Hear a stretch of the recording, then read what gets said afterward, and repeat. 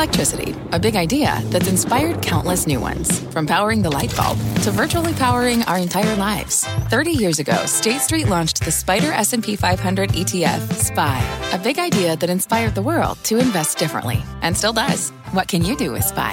Before investing, consider the fund's investment objectives, risks, charges, and expenses. Visit ssga.com for a prospectus containing this and other information. Read it carefully before investing. SPY is subject to risks similar to those of stocks. All ETFs are subject to risk, including possible loss of principal. Alps Distributors, Inc. Distributor. This is the American Greed Podcast, presented by CNBC. I'm Stacy Keach.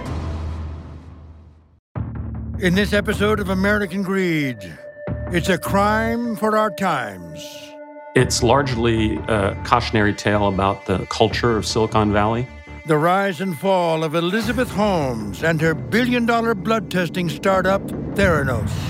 She was the next big thing, what everyone had been waiting for, the next Steve Jobs or the next Bill Gates, but of healthcare. I must say, you're an extraordinary woman. Is she a genius founder with a noble mission? In my mind, I've always thought the true legacy of Silicon Valley is to build great products that can make a difference in the world. Or a brazen fraud with a reckless disregard for human life? I knew she was putting patients' lives in jeopardy. And she was saying things like, fake it till you make it. You do not do that with patients. The jury has spoken. Theranos founder Elizabeth Holmes has officially been found guilty of 4 charges in her criminal fraud trial. Elizabeth Holmes had promised to change the world. Now she is almost certainly going to prison. American Greed has the inside story of the tall tales spun for starry-eyed investors. People are going to make a killing on Theranos. The lies, the spies, the threats. It's terrifying. You're like, is this person tailing me? And the explosive defense raised at trial when Holmes herself takes the stand. Holmes says she's the victim of a decade of sexual and emotional abuse at the hands of her former boyfriend and business partner, Sunny Balwani. He, of course, denies all of this, calls the allegations deeply offensive and personally devastating. Now, some people say that this was a case of money versus humanity. But there's really a lot more going on here.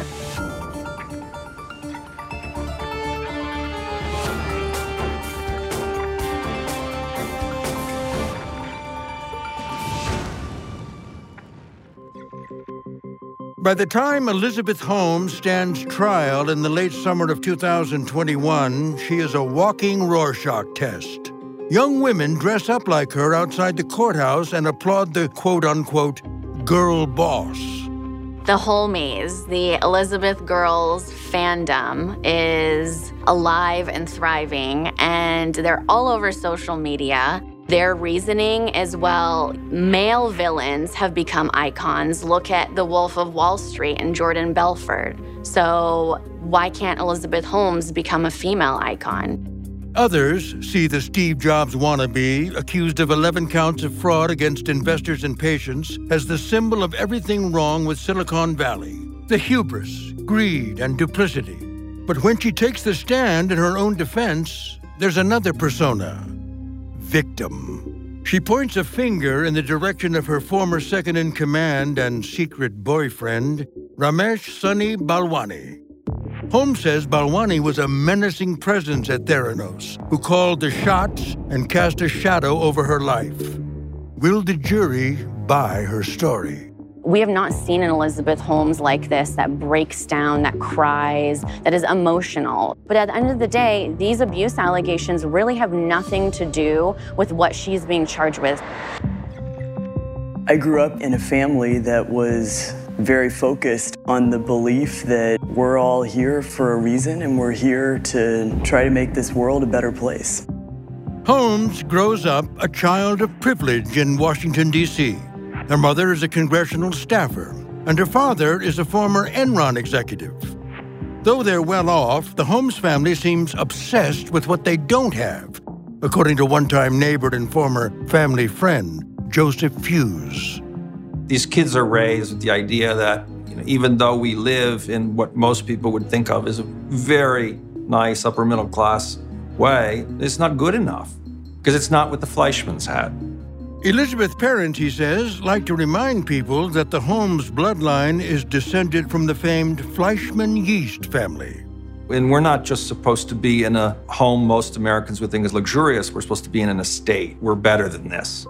At 9 years old, little Elizabeth proclaims to her parents that she wants to be a billionaire. She certainly had encouragement from them to at least start in this direction. And there's no doubt in my mind that for Elizabeth, the notion of becoming this family champion and restoring them to grandeur is part of who Elizabeth is. And she's got no time to waste. Right after high school graduation, the overachiever jets off to Beijing to study Mandarin as part of a Stanford University summer program. Amid all the other 18-year-old strivers, one person in the program sticks out. He's a 37-year-old man named Ramesh Sunny Balwani. He's a software engineer, a seasoned veteran of Silicon Valley startups, and is already worth $40 million. Yet he and the soon-to-be freshman click. I was studying at a program in Beijing University in China, and he was there. She was very famous in the Stanford Chinese program because the entire department knew about her Chinese, her skills. And so that's how when I first met her, I'm like, oh, you must be the Elizabeth Holmes.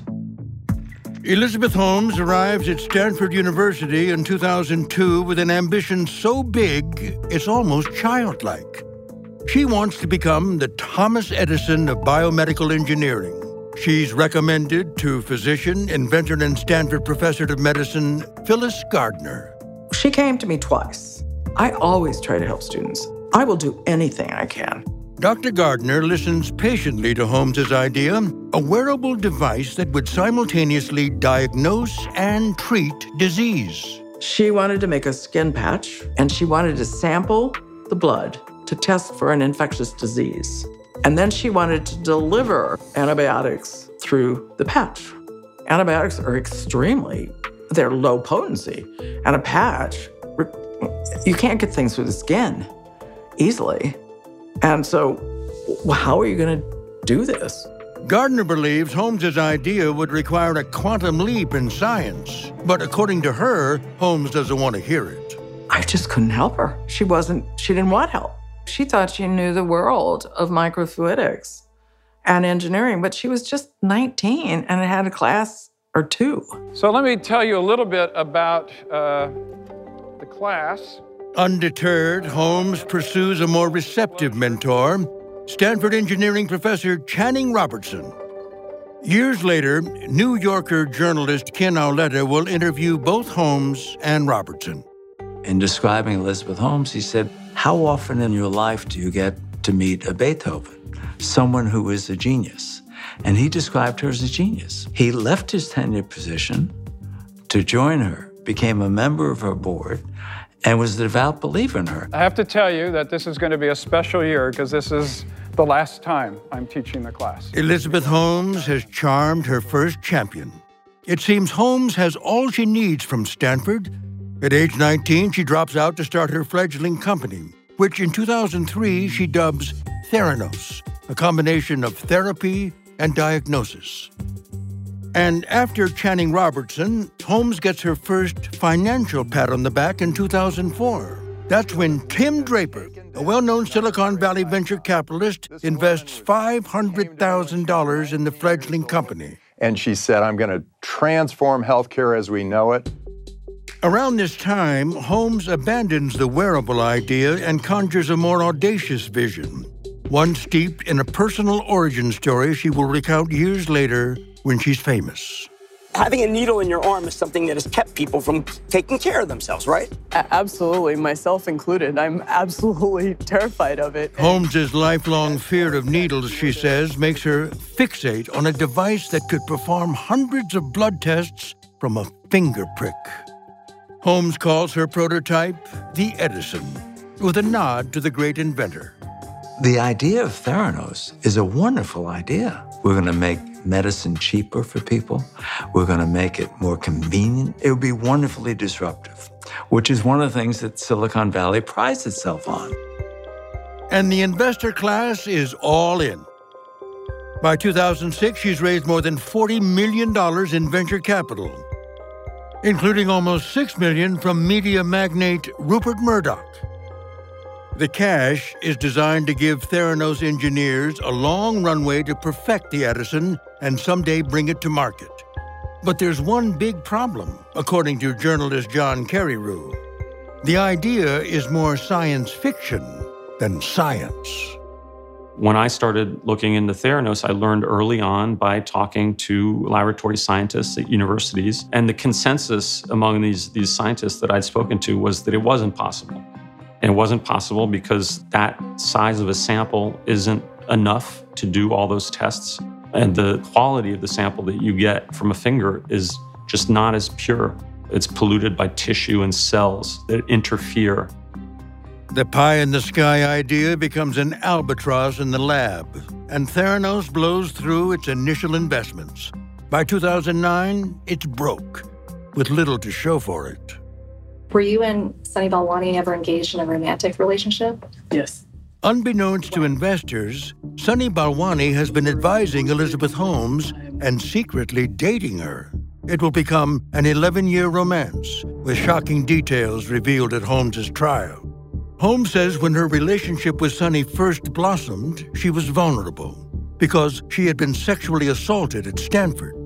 She testifies that after confiding in Sunny, he told her, "I was safe now that I met him." But it's not just emotional shelter Balwani offers. He's a financial haven, too. Long story short, I ended up giving a $12 or $13 or $14 million personal loan. I guaranteed a loan to the company. The loan comes at a critical time, when Theranos is on life support. And just a few months after cutting this check, Balwani assumes the number 2 position at Theranos, Chief Operating Officer. He became the guy managing things day to day, and he really became the heavy. Hear that? It's the call of the Crave. And when the Crave calls, you know what to do. Try the $5 Bacon Bundle, because the only thing better than a White Castle slider is a White Castle slider topped with crispy hickory smoked bacon. So pick any 2 of either the Bacon Cheese Slider, 1921 Bacon Cheese Slider, or Chicken Bacon Ranch Slider. And also get a small fry for just $5 with the $5 Bacon Bundle. White Castle. Follow your crave.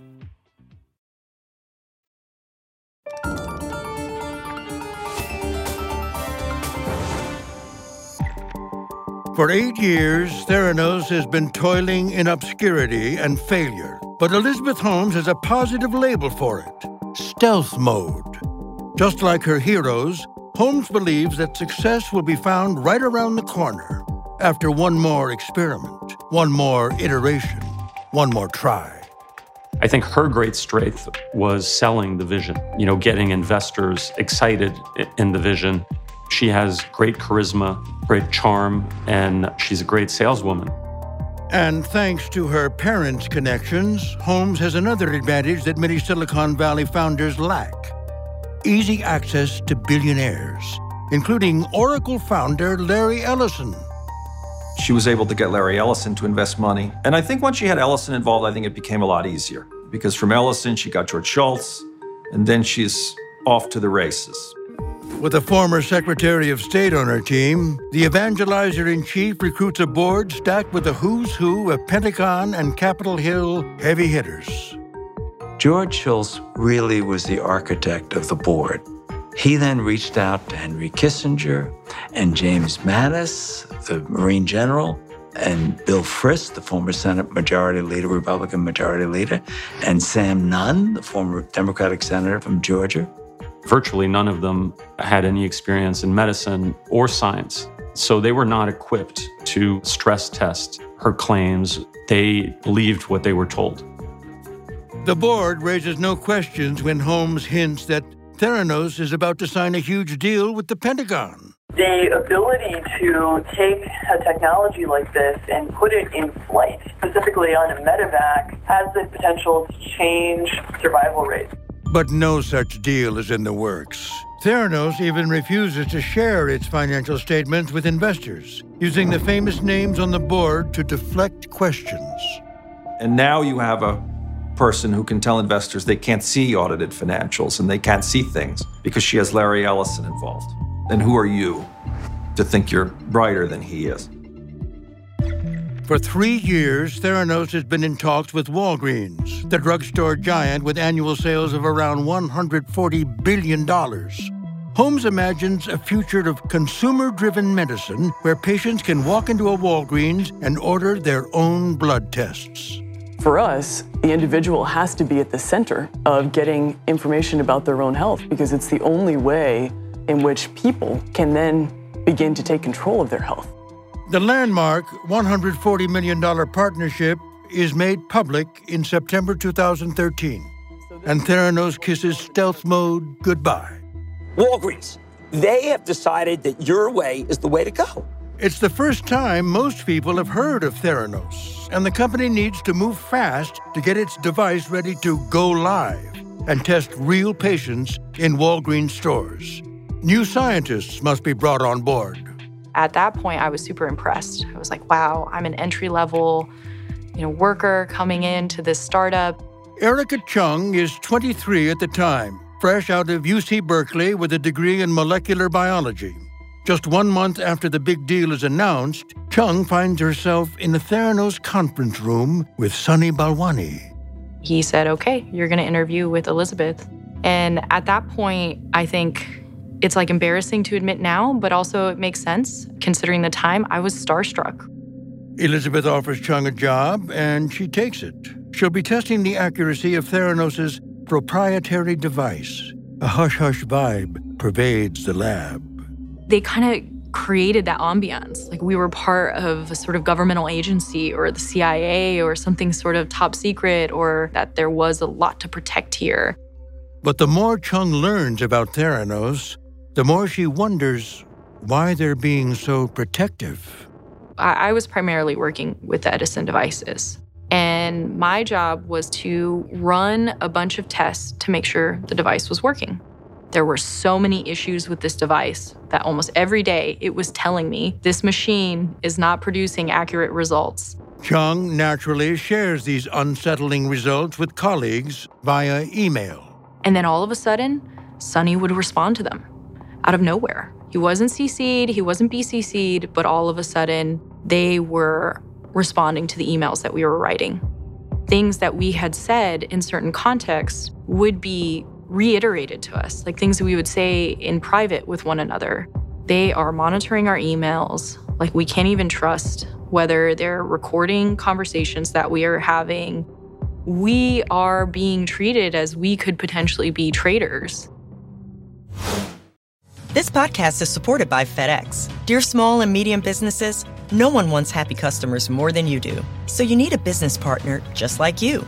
Like FedEx, who understands your passion for serving your customers because they have the same commitment towards you. That's why FedEx offers you picture proof of delivery, packageless and paperless returns, as well as weekend home delivery to 98% of the U.S. on Saturday and 50% on Sunday. See the FedEx service guide for delivery information. What's more, FedEx Ground is faster to more locations than UPS Ground.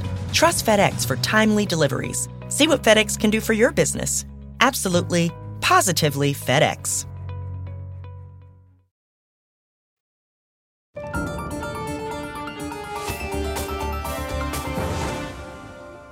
In September of 2015, Elizabeth Holmes drops by CNBC Studios to talk about Theranos' origin story. But where did the original idea come from? Meaning, what was it that inspired you to even do this? It came from losing my family members and people that I loved. Early detection of disease. Holmes claims it will save lives. And in Arizona, Theranos lobbyists work to change the law so patients can enter a Walgreens and order any test they want without a doctor's order. To build a healthcare system in which early detection and prevention become a reality. That is why we work to pass this law. It's why we believe Arizona's law can and should serve as a model for the nation for direct access testing. There was this certain patina of credibility that this company had because they're in a Walgreens. You had elected officials here in Arizona doing press conferences. Elizabeth, I want you to know I appreciate the partnership and investment Theranos has made in Arizona, and I look forward to working with you in the years to come. So I think a lot of times people's immediate reaction was, well, this has got to be legitimate. Merle Ellsworth, a retired dentist in Phoenix, walks into his local Walgreens for a prostate cancer screening test run by Theranos. His initial result looks like cancer. To have a number that high would indicate that something was multiplying rather rapidly within me. His doctor wants to verify the result, and Ellsworth ends up taking 3 Theranos tests. Results are all over the map. Some indicate cancer, some are normal. The 4th test uses the time-tested venous blood draw. This one is accurate, indicating he does not have cancer. What people were being sold was not at all what they were getting. Erica Chung says when patients give that small finger prick sample of blood, they think the test is going to be performed right there at the drugstore on the Edison device. That wasn't actually what was going on in reality. They were just sort of collecting the vial of blood at a Walgreens, sending it over to a main laboratory that we had in Palo Alto, and then having people like me basically run it on a whole wide variety of devices. Because its own device is so unreliable, prosecutors say Theranos secretly takes patient samples and tests them on machines made by other companies. But for those samples to work, these third-party machines must be modified and the samples diluted, which can give inaccurate results. But there were many instances that we knew we made a mistake, and they would not let us tell patients, you need to come in for a redraw, because they didn't want people to realize the errors that were going on internally. Lab errors can have tragic consequences. At Holmes's trial, a woman with a history of miscarriages testifies that a Theranos blood test told her she was about to miscarry again. She says she considered preemptively terminating the pregnancy to spare herself any more pain, but she sought a second opinion. She shudders to think what would have happened if she hadn't taken another test. Her daughter is now 6 years old and healthy. For Erica Chung, her first job out of college is forcing her to deal with issues most people will never have to confront. Things like healthy people being told they have cancer or HIV. It's incredibly stressful. And the fact that you see yourself working for this company that is lying to patients, it's a nightmare. Every day, you're just challenging yourself of like, this is wrong. I feel sick. Like, I can't do this. Erica repeatedly warns her superiors, including Sunny Balwani, that the device isn't working. But Holmes is busy with photo shoots. The summer of 2014 is her coming out party. It's the Myth of the Founder, female edition. It was all about achieving that perfect calibration between masculinity and femininity. In order to realize a world in which prevention is a reality, you had the deep voice and you had sort of the de-sex black turtleneck, but you also had, the red lipstick and the really vampy blonde bob and the piercing huge blue eyes that just penetrated you whenever you spoke with her. To evaluate multi-site precision, or in our case, multi-device precision. She just spoke with such assurance, such a belief. Let me tell you what is really happening here. For years, people have wondered if her voice is genuine. People are fascinated by the deep voice. Like, why did she have a deep voice? Some point to an NPR interview from 2005 where the voice, and maybe the facade, seems to crack, just for a second. No, it hasn't. Well, if I use traditional words to describe what we're doing, it's hard because people then associate it with conventional processes. And at trial, Holmes hints that Sunny might be a modern-day Pygmalion, responsible for her transformation. She says Sunny told her to kill her old self and become a new Elizabeth, and to act like a man. In one text exchange shown to the jury, Sunny writes, "You are speaking with everyone in your giddy voice. Excessive use of awesome." And later, appearing to drive the point home, he writes, "I have molded you." In her public image, Holmes is seemingly monastic, wearing nothing but black turtlenecks, consuming little more than green juices, and not dating. In reality, the home she and Sunny Balwani share in Atherton is the type of house that gets its own highly produced narrated short film when it hits the market. This home is a classic example of French provincial architecture. They fly private, and a team of security guards shuttle her and Sonny, codenamed Eagle 1 and Eagle 2, into black SUVs. I've always believed that, everywhere there's a glass ceiling, there's an iron lady right underneath it. The press is fawning, and Elizabeth apparently believes her own PR. She texts Balwani, "Total confidence in myself, best business person of the year." In 2014, Rupert Murdoch invests another $100 million. The Walton family of Walmart fame invests $150 million. And the DeVos family puts $100 million into Theranos. Forbes magazine estimates her personal net worth at $4.5 billion, and Theranos' valuation climbs to $9 billion. What you've managed to do has caught a lot of people by surprise. It definitely has people who are willing to jump in and bid up the valuation for your company. Ken Auletta is a big-name journalist with The New Yorker and is given the VIP tour of Theranos. And it was an amazingly elaborate.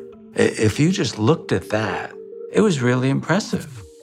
There's an article this week, you got to read. It's in The New Yorker, and it is by Ken Auletta. His article, published in late 2014, is largely positive. So it's a real threat to the existing infrastructure of needle testing. He says now that Holmes lied to him, but Auletta does sound some notes of caution. I think there are questions about it, and I think the company is overly secretive. I mean, I took the test twice in a drugstore in Palo Alto. I insisted on seeing the machine it went into, so I said, "What happens to the nanotainer? How do you ascertain what my blood tests reveal?" And she gave me this convoluted answer. And 6 times I went back to her, and 6 times it was gobbledygook. And that's when I described in the profile I wrote, her answers to the questions are sometimes comically opaque. As Holmes explains to Auletta, a chemistry is performed so that a chemical reaction occurs and generates a signal from the chemical interaction with the sample, which is translated into a result. The fact that anytime you would ask her very pointed questions about the science and technology, that she would sort of back off and not want to discuss it or to find some sort of workaround, I mean, that's a big indicator sometimes of like, well, maybe the person doesn't know. At a Fortune magazine forum, Holmes struggles to answer an easy question.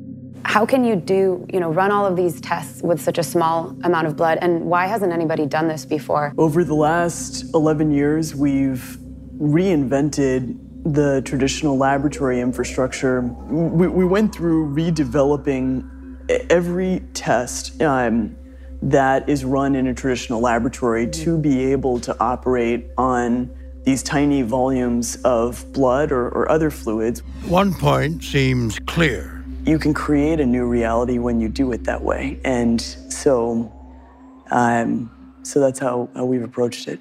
Well, you've definitely created a new reality. A new reality with zero tolerance for bad news, according to Erica Chung. Every time I would go closer and closer to the top level leadership, the more and more pushback I got in terms of like, well, this isn't a problem with the Edison devices. This is a problem with you, and maybe you need to reconsider what you're doing. Text messages between Sonny and Elizabeth show they believe the fault lies with their employees, not their technology.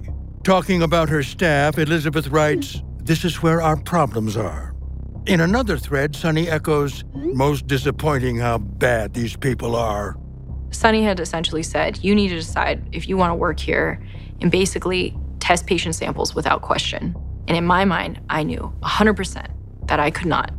And so I left the company and I quit. And I think I was severely depressed after that. It's very challenging to come out of a situation like that and wonder, what happened.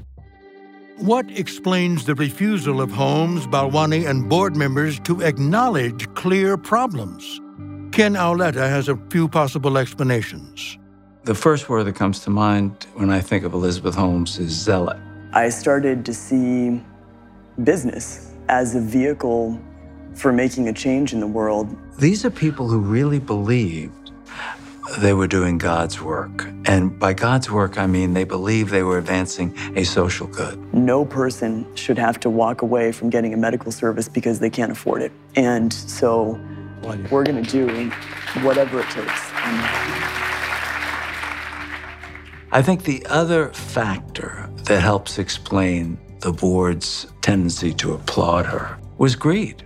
People were going to make a killing on Theranos, and I think that was very alluring to them. I must say, you are an extraordinary woman. Thank you for being here. Thank you. I'm very humbled by that. The halo effect surrounding Elizabeth Holmes doesn't charm everyone, and some of those skeptics are about to have their day. In addition to being a former neighbor and family friend of Elizabeth Holmes, Joseph Fuse is also an attorney and biotech entrepreneur in his own right. He and his father, Richard Fuse, hold many patents on medical devices. My father's the creative one, there's no doubt. He is always brimming with new ideas. In 2011, Elizabeth Holmes accuses Fuse Pharma of stealing one of Theranos' ideas. The Fuses vehemently deny the charge and defend themselves against Theranos' outside counsel, David Boies. Considered one of the most aggressive litigators in America, Boies is also a Theranos board member and is partially compensated in Theranos stock. I think of myself as a decent lawyer, but not against David Boies. So I handicapped our chances as not so good. Over 3.5 years of costly, brutal litigation, Fuse allies himself with people who seem to know a lot about Elizabeth Holmes. People like Phyllis Gardner. I was in the room with my father calls Phyllis, and literally within the first minute, I could hear Phyllis's voice saying fraud through the phone. The way I describe it is like a burr under my saddle. You founded this company 12 years ago, right? Yeah. Tell them how old you were. I was 19. She was everywhere.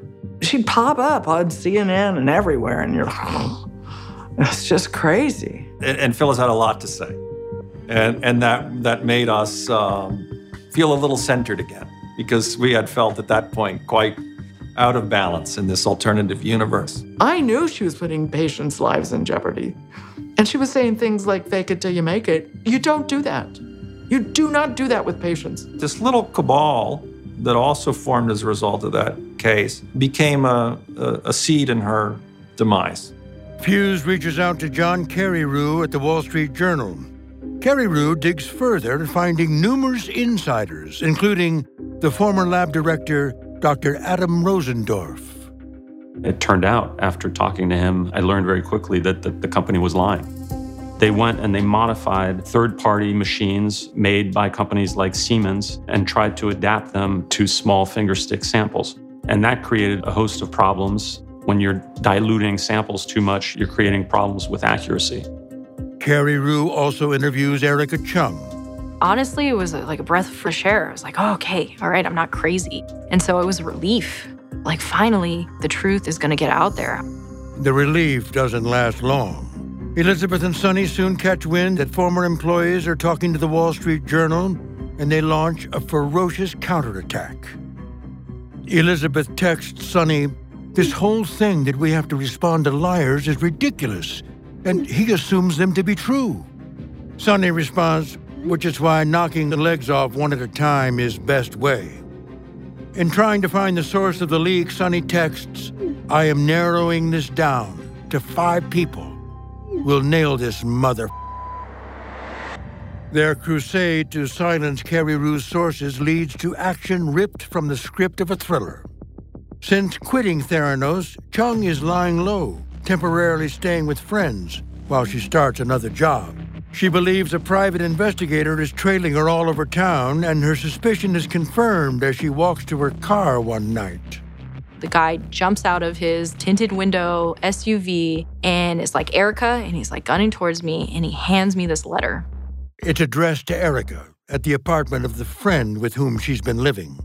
And so I'm freaked out because at this point, they're not only sitting outside of my new employment, they're also following me because there's no one who knows this address, right? I'm just staying here temporarily. The letter accuses Erica of defamation and sharing trade secrets. The list of demands has 7 points and threatens a lawsuit. Erica, who has little money and resources at the time, says her stomach sinks when she sees the signature line. Like, oh, great. What have I gotten myself into now? On the stand, Holmes will be confronted by checks totaling more than $100,000 that Theranos paid to private investigators marked as payments for the E. Chung project. It's terrifying. You're driving in your car, and if you have someone that follows you for more than 6 blocks, you're like, is this person tailing me? And just this morning, the Wall Street Journal ran a pretty scathing article about the company. On October 15, 2015, 10 months after Kerry Rue begins digging, the Wall Street Journal breaks the first in a series of Kerry Rue's excoriating exposés. Ms. Holmes, welcome back to Mad Money. Within hours, Holmes launches a righteous counteroffensive. I personally was shocked to see that the Journal would publish something like this. Holmes and her supporters accuse Kerry Rue of being a sexist bully, and she plays the victim. This is what happens when you work to change things. And first they think you're crazy, then they fight you, and then all of a sudden you change the world. Off camera is a different story. She threatened me and the Wall Street Journal with litigation. Her boyfriend, Sunny Balwani, threatened doctors who had spoken to me on the record and tried to get them to recant. Those are the actions of a bully. Kerry Rue believes Holmes and Balwani got caught up in the culture of Silicon Valley, where buggy beta versions of software can be released to the public and later perfected. And so I think she and Sunny didn't see it as a problem that in the fall of 2013, they went live with blood tests that weren't perfected. They figured they would iterate over time. But while you can do that in the software industry where lives aren't at stake, you can't really get away with doing that in the healthcare industry. In the fall of 2015, federal lab regulators sanctioned Theranos for putting patients in immediate jeopardy. Holmes is later banned from owning or running a lab for 2 years. All you can do is learn from your mistakes. In an interview with NBC's Maria Shriver, Holmes vows never to give up. What I want to do is realize this mission. And at any point in time, I will do whatever it takes to serve this company in the best way I can. Do you think this company will survive? Absolutely. No doubt? No doubt. 2 years later, Theranos shuts down for good. And in the same year, more bad news for Holmes. Theranos founder Elizabeth Holmes has been indicted on federal wire fraud charges. The feds charge her and Balwani with multiple counts of fraud and conspiracy to commit fraud against investors and patients. Anything to say, Elizabeth? The big question hovering over the trial of Elizabeth Holmes, will she take the stand in her own defense, is answered on November 19th. You know, it was a surprise to pretty much everyone in the courtroom, certainly probably a surprise to the government. Just the shock value alone. I was in the courtroom, I can tell you the jurors were riveted as she sat there very confidently, often smiling, talking about the early days of Theranos. Under questioning from her attorneys, a theme takes shape. It's known as the Svengali defense. You know, he was the older man who was controlling Elizabeth. He was manipulating her. He was dominating her. And she was in his thrall. The jury sees a handwritten note from Balwani to Holmes titled Non-Negotiables. It begins, "Every morning I will force myself out of bed and spend 30 minutes, never a minute less, to write what I want from my day." Elizabeth writes a daily schedule. Under Sunny's supervision, she says, that has her rising at 4 a.m. to thank God. Dinner is broccoli and quinoa. "I am never a minute late," she writes to herself. "I show no excitement. My hands are always in my pockets or gesturing." But the prosecution shows jurors emails they claim show that Holmes is very much in control. When the finger stick machines are malfunctioning, yet Holmes is off on a media tour, Balwani texts her, "I am worried about overexposure without solid substance, which is lacking right now." Holmes later shoots back, "That media is why we're getting Americare, an insurance company." But ultimately, she had the final say. If there was something that Sunny wanted to do that she disagreed with, it didn't happen. She was in charge. The jurors also see this NBC interview. I'm the founder and CEO of this company. Anything that happens in this company is my responsibility at the end of the day. On January 3rd, 2022, after a 4-month trial, the jury returns with its verdict. Elizabeth Holmes found guilty Holmes defiant till the end, taking the stand in her own defense, blaming others, including her former business partner and boyfriend. But unlike with some investors, she was not able to convince a jury that she was blameless. A federal jury found the Theranos founder guilty on 4 counts of fraud for misleading investors on what her blood testing company's machines could do. The jury acquitted Holmes on all charges related to defrauding patients. And the jury was deadlocked on 3 charges involving early investors. Elizabeth, do you have any reaction to your guilty verdicts here? Elizabeth, any reaction? Do you have anything you want to say? The woman once hailed as the next Steve Jobs, now facing up to 20 years per guilty count behind bars. It's a big deal for Silicon Valley because if fake it till you make it, I don't think they're going to be living by that anymore. One lingering question. Did Holmes believe her lies? Ken Auletta says he would like to go with the most charitable interpretation of her motives, but he cannot. I'm more prone to believe that she was a zealot and she was blinded by her zealotry. But if I'm intellectually honest, I have to deal with the fact that she lied about a number of things, just blatantly lied. When she told me that 99% of the blood tests she did were finger prick, that's a conscious lie. When she told me that she had a military contracts and revenue from the military, that's just a lie. And that's not zealotry. Phyllis Gardner says that despite Holmes's public rhetoric about promoting women in science, the disgraced inventor doesn't live up to those lofty ideals. Why did you do what you did to Erica Chung if you're such a champion of women? Why did you treat the women at your work the way you did? Why did you treat women patients the way you did? You're not a champion of women. She's not a champion of women. She's a liar. Thanks for listening to the American Greed Podcast, presented by CNBC. I'm Stacy Keach.